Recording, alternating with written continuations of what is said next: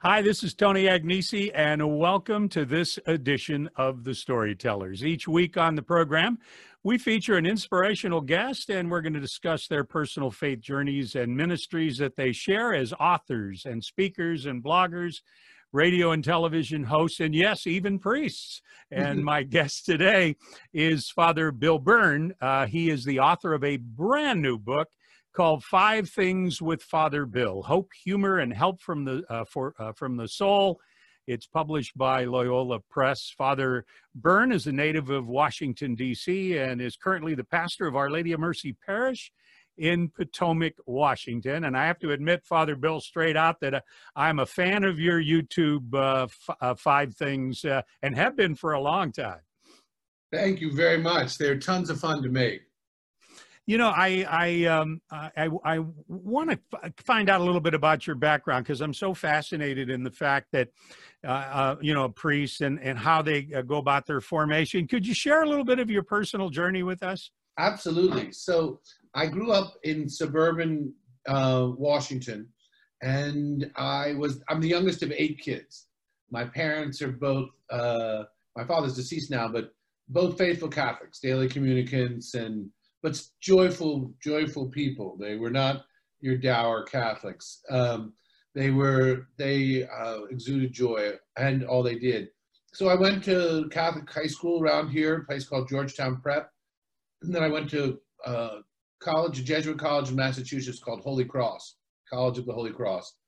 And after that, I was thinking about my vocation, and I told my parents, and I said, I'm thinking about being a priest. And my father had an older brother who was a priest in the Archdiocese of New York, and my father was very moved and excited. And my mom was a little more skeptical, and she said, you know, I would love to have a son who's a priest. I'd hate to have one who used to be a priest. So she said, why don't you take your time and do something that you've never really done before? And so I was sort of picturing myself sailing across the Atlantic, or learning spelunking or something like that. And I said, like, what, Mom? And she said, get a job.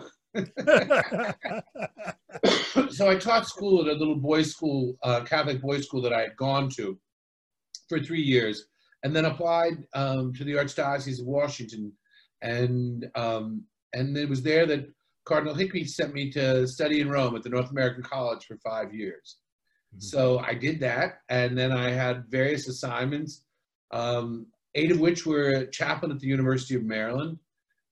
8 were on Capitol Hill. So the House of Representatives sat in my parish. And while I was there, I started doing monthly dinners for Catholic members of Congress. Invite them over for a home-cooked meal, because they have these horrible lives. They sleep on air mattresses in their office. It's no wonder everything's all messed up, because I don't think they're sleeping enough. And then after that, I was also head of pastoral ministry for Cardinal Wuerl in the Archdiocese of Washington for 6.5 years while I was pastor. And then 6 years ago, I was sent, or 5 and change, out to Potomac, Maryland, where I'm the pastor of a big, bustling, happy suburban parish. Well, the approach to evangelization as Catholics has always fascinated me. I think we're very good at catechesis and not very good at evangelization.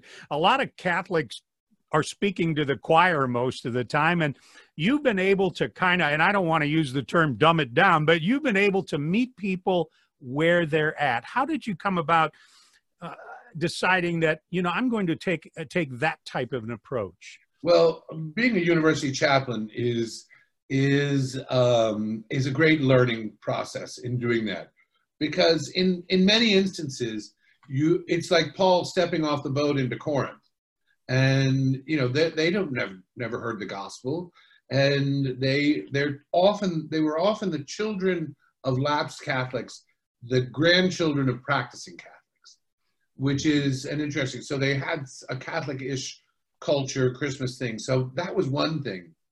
But another thing I think is sort of a philosophy I have about faith experience. You remember Gary Marshall, the guy who directed Happy Days, and Laverne and Shirley and stuff? Well, they once asked him about his TV shows, and he said, why were his TV shows like they were? And he said, because I wanted my shows to be recess, not school. And that always has struck me, because recess, the studies all show, if kids don't get out and get fresh air in their lungs, if they don't run around, and if they don't play, then they don't learn. And so I thought our faith experience should be recess. Not that it's trivial, but that it's the refreshing, essential part of who we are. Life is work. Let church and our experience of God and our soul be play, where we gather and are renewed with the very source of life itself, Jesus Christ. I mean, what could be more fabulous than the one whose burden is light and his yoke is easy? You know, we have recent research, Pew and Barna, that tells us that just slightly over half of people under the age of 30, when asked their religious affiliations, say none. And you have those, those cultural Catholics, they're Catholic only because grandma and grandpa were Catholic, or they're Catholic, C&E Catholics, Christmas and Easter, or match 'em, hatch 'em, dispatch 'em Catholics, they go to baptisms, funerals, and weddings. How do we reach them? Well, I for 9 years, I taught how to give homilies at the North American College. So I would go over and do a workshop every fall with the third-year students there. And one of the key things we worked on was how to preach a wedding homily and how to preach a funeral homily. And because that match-em stage is where they are often going to come back, because they would like to come and be in some sort of more traditional, beautiful setting, and they want to have maybe the priest that knew them. And so I taught them how to use the people's stories, but most importantly, to have a relationship with the couple, so that the people sitting there in the pews, their peers, their millennial peers, are experiencing their friends getting married, being loved, being known, being cherished in their own story. And so the process, you often you can land a lot of fish in a marriage prep class. Mm-hmm. And so that's been my experience. That's one of the key spots of evangelization. And also a funeral, when you have a tragic young funeral, or any funeral, it's an opportunity to speak to people. So you're not necessarily just preaching a message, you're preaching an experience to them.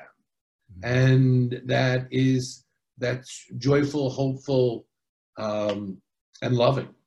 And with the idea that maybe they'll come back after they've had that experience. I had 2 calls this week where people attended weddings that I had done of their friends, and they asked if I would do their weddings, and I said, that's wonderful, wonderful, wonderful stuff. Yeah, I think in terms of meeting people where they are, we sometimes, I hearken it to like a football game. I know you're a sports fan too, but you have referees and coaches and players, and the referees know all the rules. They've got them all down.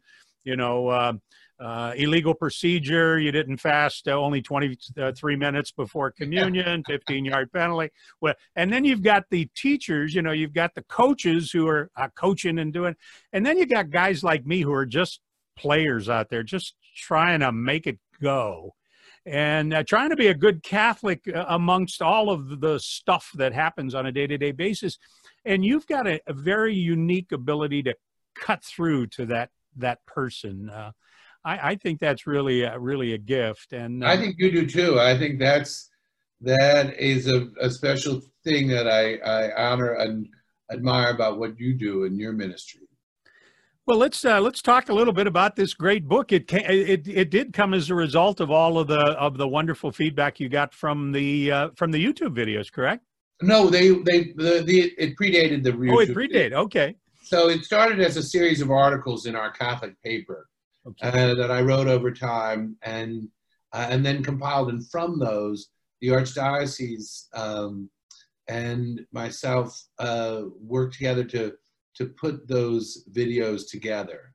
Mm-hmm. A guy named Christopher Baker was working at the Archdiocese, and he was sort of added a lot of that fun graphics and things like that. How did you come about? Every now and then when I speak, I'll speak, here's 3 things you should do or 5 things you should do. And people say, well, how did you come about getting to the number 5? How did you? I mean, I said in the intro of the book, it was like one of those things when people ask you, what's your favorite number? And I was always like 5. So there was not a great deal of theological input. I also like the fact that you could have 5, you could count things on one hand while still holding somebody else's hand, or helping them up or handing something to them. So, and I think it's sort of you can remember things in that list. Anything over that, and we start getting a little fuzzy. But those were the reasons. 5, yeah. Explain to our viewers and listeners kind of the format of your book, how it follows along. So it's basically it's observations on everyday life and then extractions from that. So, like for example, one of them would be 5 things I learned from my dog, and I learned, my dog. If I'm late, my dog is not passive aggressive. My dog does not slam doors. My dog is delighted to see me. And that teaches me about forgiveness, that we could spend a lot of time being holding a grudge, or we could move to forgiveness. Mm-hmm. Examples like that, or I like to walk my dog, and so I'll say the rosary, but that's like, 15 minutes?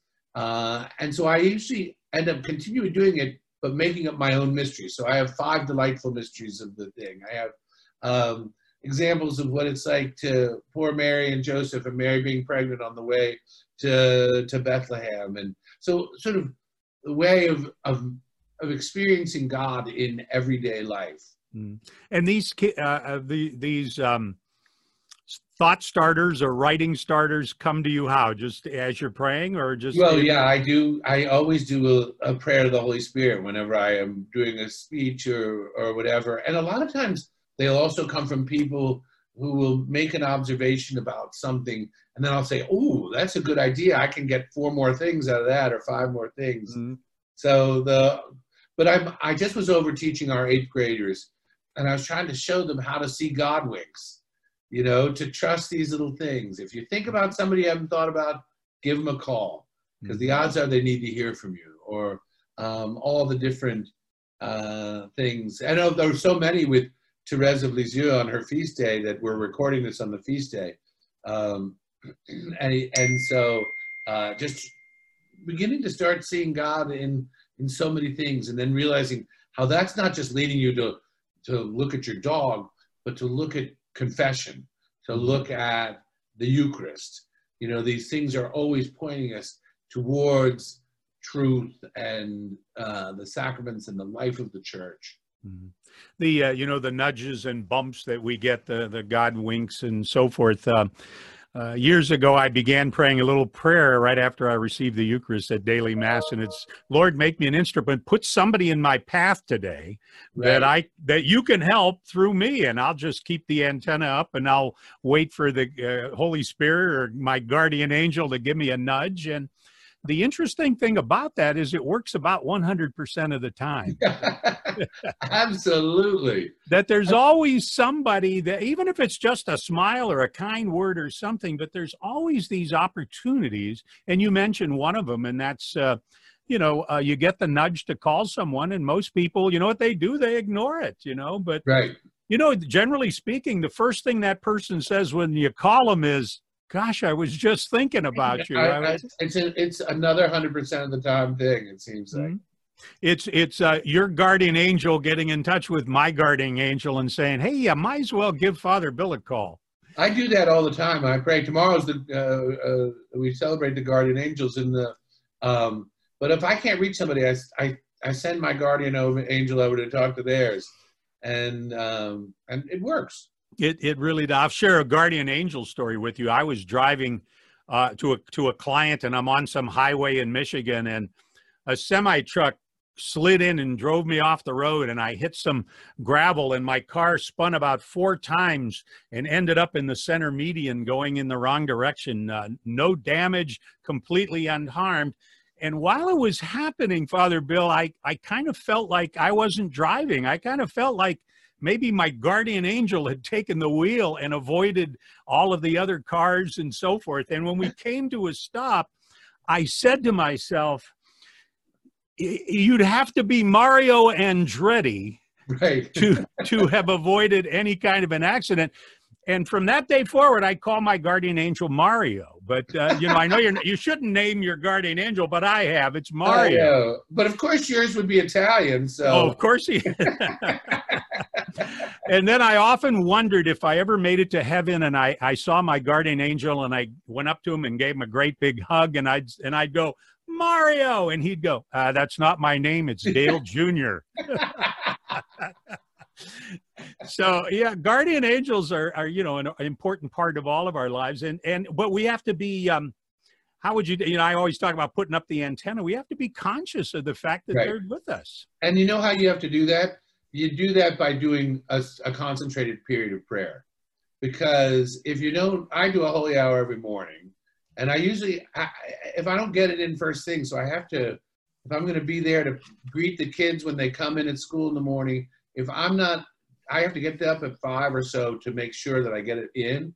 But what that does is it keeps the radar, it makes the radar so much stronger, so that when you see a blip on the screen, you sense it, right, much more quickly, I think, by having that sort of maybe toned up soul. And I've got a pretty flabby soul, but I'm still working on it, every day. Yeah, we all are.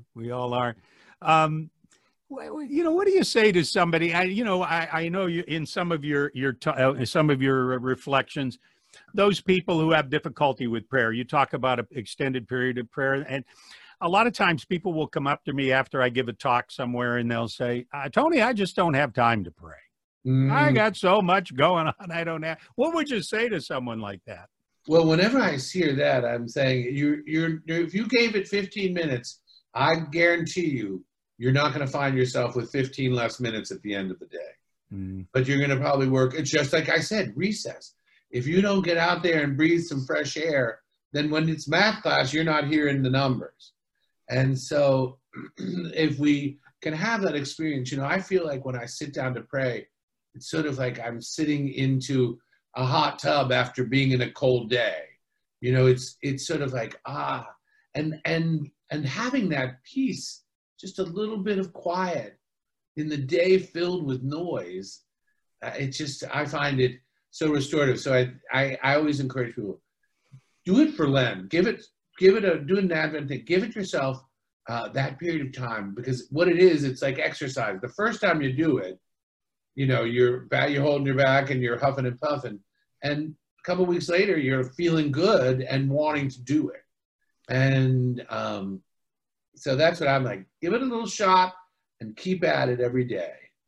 Now you're obviously you're known on social media, and social media can be a blessing. I learned so much from social media. It can also be such a time waster that you say, I don't have that 15 minutes, but you really do. You don't, that one extra time you check your email, or that one extra time you look down your Facebook page and make sure you have so many likes. How do you balance this social media phenomena? How do you tell people to deal with it? Well, I tell you, I have enough outlets as it is right now, where I've got email, phone calls, cell phone calls, and texting, that I have one of our youth ministers sort of does the parish stuff and helps get out stuff, whether about the book or whatever. But I, except for a few things that I really love, like your show, I tend to free up my time. Like, I also don't have cable TV. And so I don't have any of that temptation. And I save the parish $1,200 a year. So that helps. My news I can get on my computer when I want to skim the headlines. I was looking at, through your book. I was able to get a galley of it, which I enjoyed. And you're a dog lover, huh? I And a do. baseball lover, a I dog got lover, it and a all here. baseball My lover. dog is somewhere around the room right now, Zelly.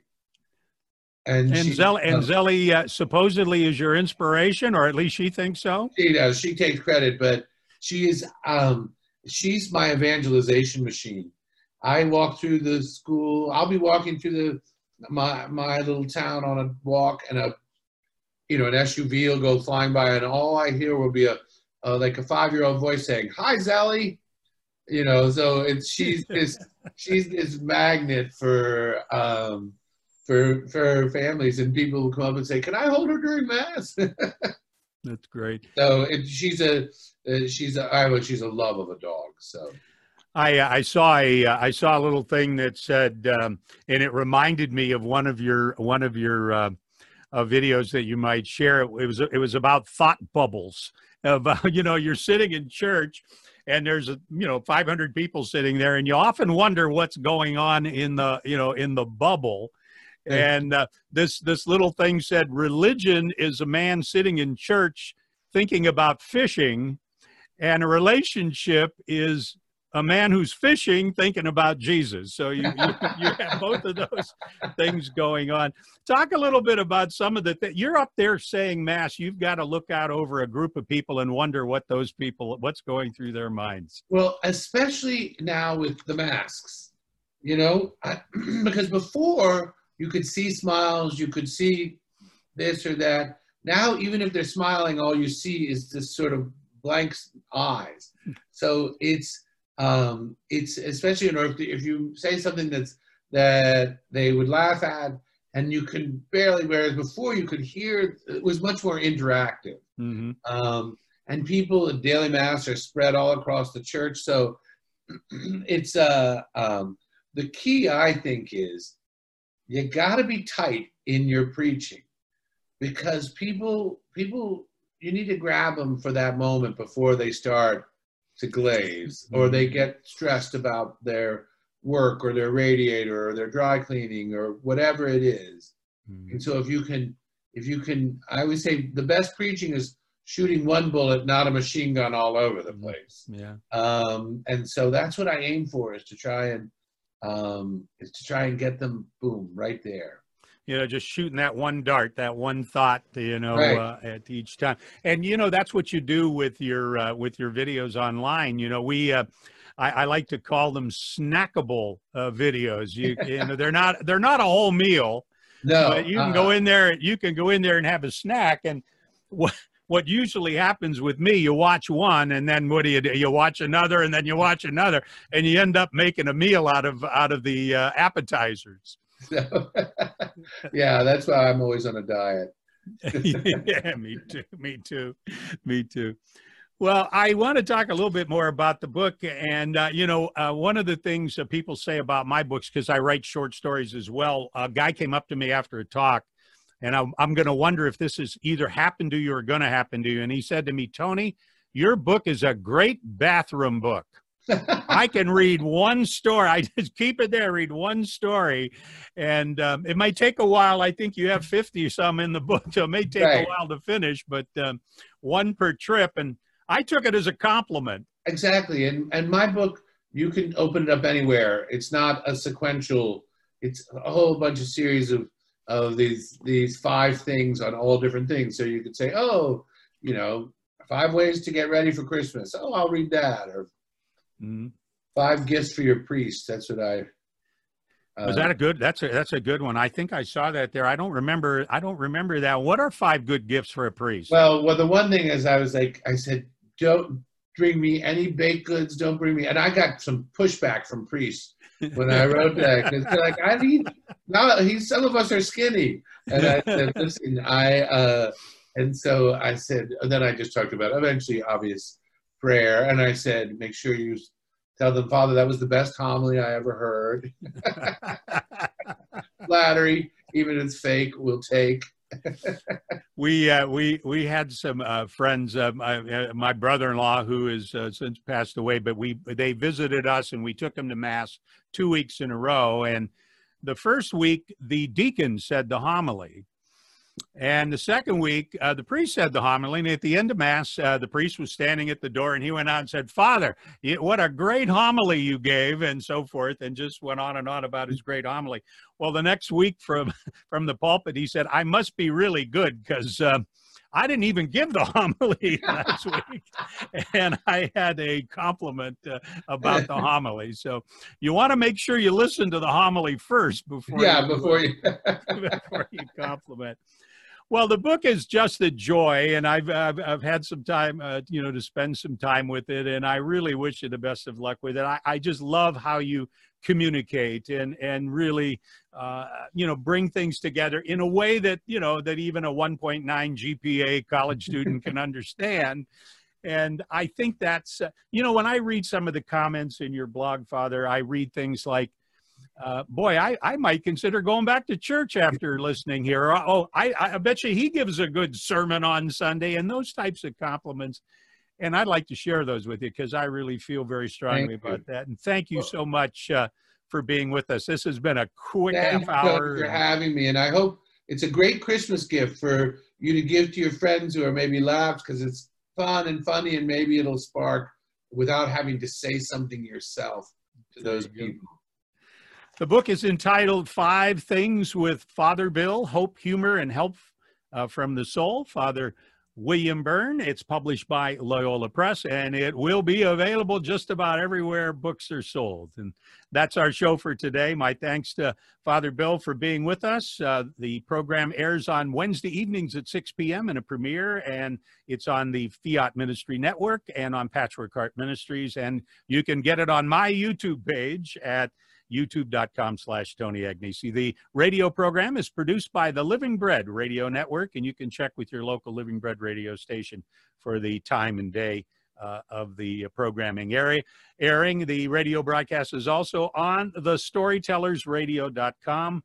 Breadbox Media, the Catholic podcasting site, and is available at all your favorite podcasting locations. This is Tony Agnesi. We'll see you next week with another episode of The Storytellers. God bless.